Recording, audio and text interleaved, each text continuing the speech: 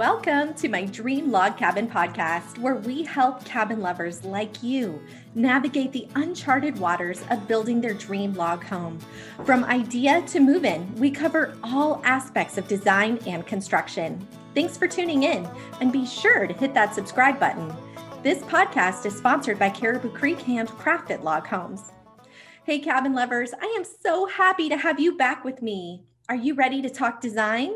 By far, this is one of the most popular topics when it comes to planning a dream home. It's fun and exciting to plan out your new build because there are so many fun ideas to consider.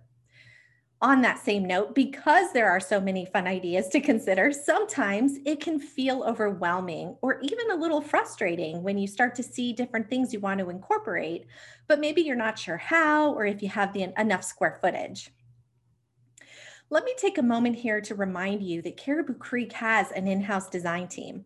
Our experienced draftsmen listen to your ideas and turn it into a customized floor plan that will fit what you're looking for to a T. Now, don't just take my word for it. Go back and listen to episode 19, our interview with Warren Tastad, who talked about his experience with the Caribou Creek design team.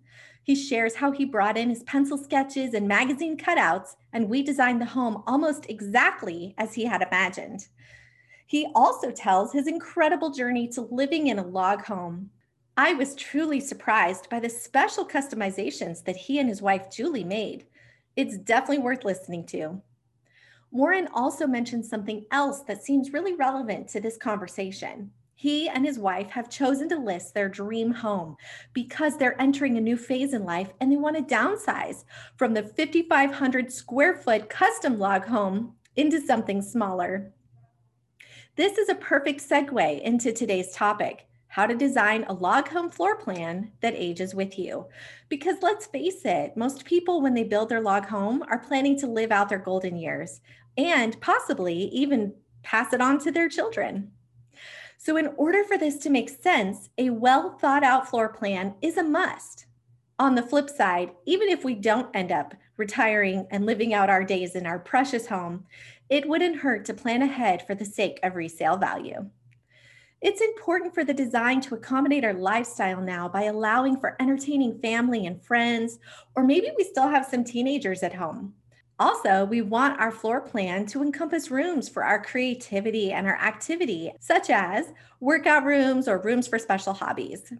Ensuring the floor plan will have simple comforts as we grow into the senior years will help the floor plan grow with us. And if we do it right, it may prevent it from feeling too big. The first tip we have for you is to put the essentials on the main floor.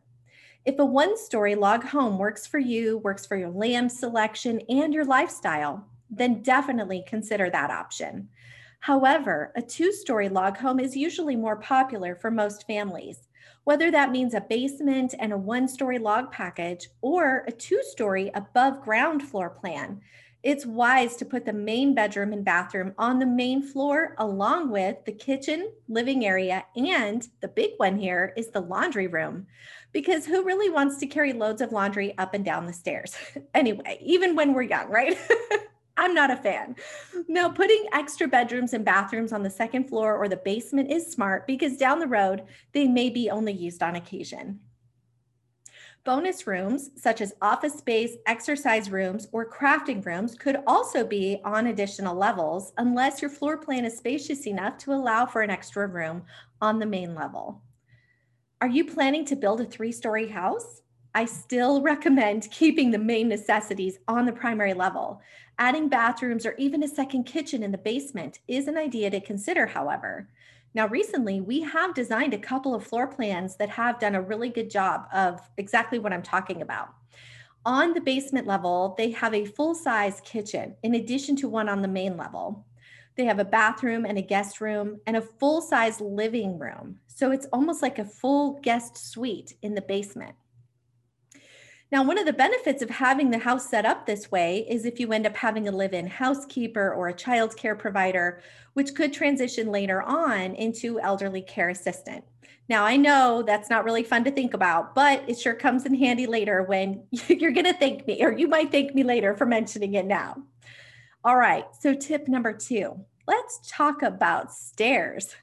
My home is 3 stories, and moving from a 1-story home in Arizona, I didn't think stairs was going to be a big problem. In fact, I was kind of excited and looking forward to the change. Although I am accustomed to the stairs now, it did take some getting used to. But I would be lying if I said that carrying things up and down is easy.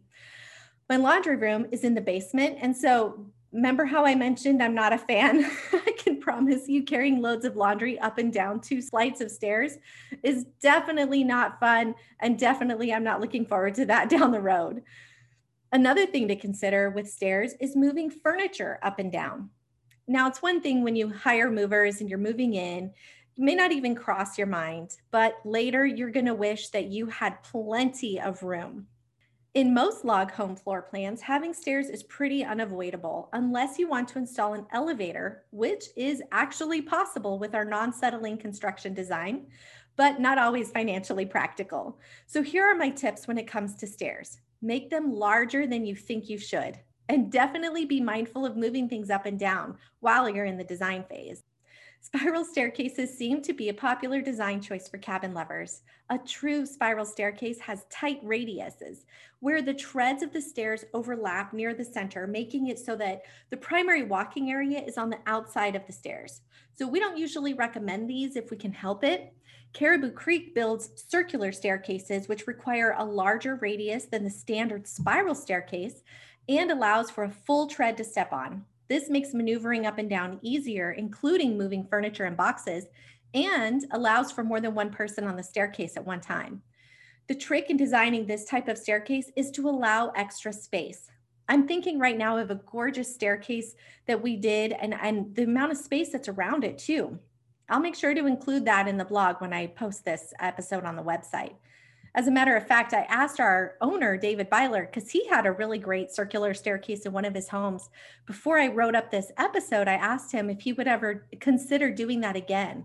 And he said, absolutely, without a doubt. It wasn't a problem, and he found it to be just fine. So there you have it. Tip number 3, doorways. All right, incorporating wider doorways and less hallways is recommended. The larger the doorways allow for wheelchairs or walkers if needed. Also, I've read that installing handles that lift up and down rather than knobs on doors is easier for people with arthritis. Of course, those are easy and can be changed out later. Tip number 4, plan for ample lighting. I recommend dimmer switches to create ambiance when desired, but they also allow for plenty of light when the time is right. Log homes don't have hidey holes, and adding light fixtures later on can be challenging. Planning for electrical thoroughly and almost overdoing it is not a bad idea. A great suggestion here is to hire an interior designer to help you plan lighting in ways that make the light source less visible, yet the light more vibrant. According to lumens.com, the best approach is layered lighting, making use of several types of light in order to achieve the needed level of brightness. They offer a lighting planner that will walk you through the most important aspects for lighting every room, whether that's general lighting, task lighting, or ambient lighting, or a combination of all 3. So I recommend you check it out. Once again, that's lumens.com. On the same note as electrical and lighting, it's also important, especially when designing a log home, to plan for running cords for speakers and entertainment areas, because unlike drywall, which can easily be punctured to hide wires, logs are not quite so simple, right? Once they're there, it makes it really difficult to hide those extra wires. So make sure you think about where you're going to put your entertainment systems ahead of time so you can plan for those wire cutouts and the electrical chases to be pre-drilled. Lastly, tip number 5, plan for storage. But don't just plan for storage. Plan to have it in convenient locations. Really, who wants to climb in ridiculous places to access Christmas decorations? When planning storage, creating unique spaces throughout the home, even if you think you may not use them, trust me, you're going to use them, may prove handier than you realize. More importantly, though, is to plan for plenty of storage space in easy to access areas and in abundance on the primary floor, once again, to alleviate having to go up and down stairs later on. Thanks for listening, folks. I'm so grateful you're here with me. And if you haven't already, hit that subscribe button. Go do so now. Our next episode is going to be introducing our new draftsman, Jack Phillips, as we talk about how important the land and the plot is to your design. Thanks for tuning in. Until next week.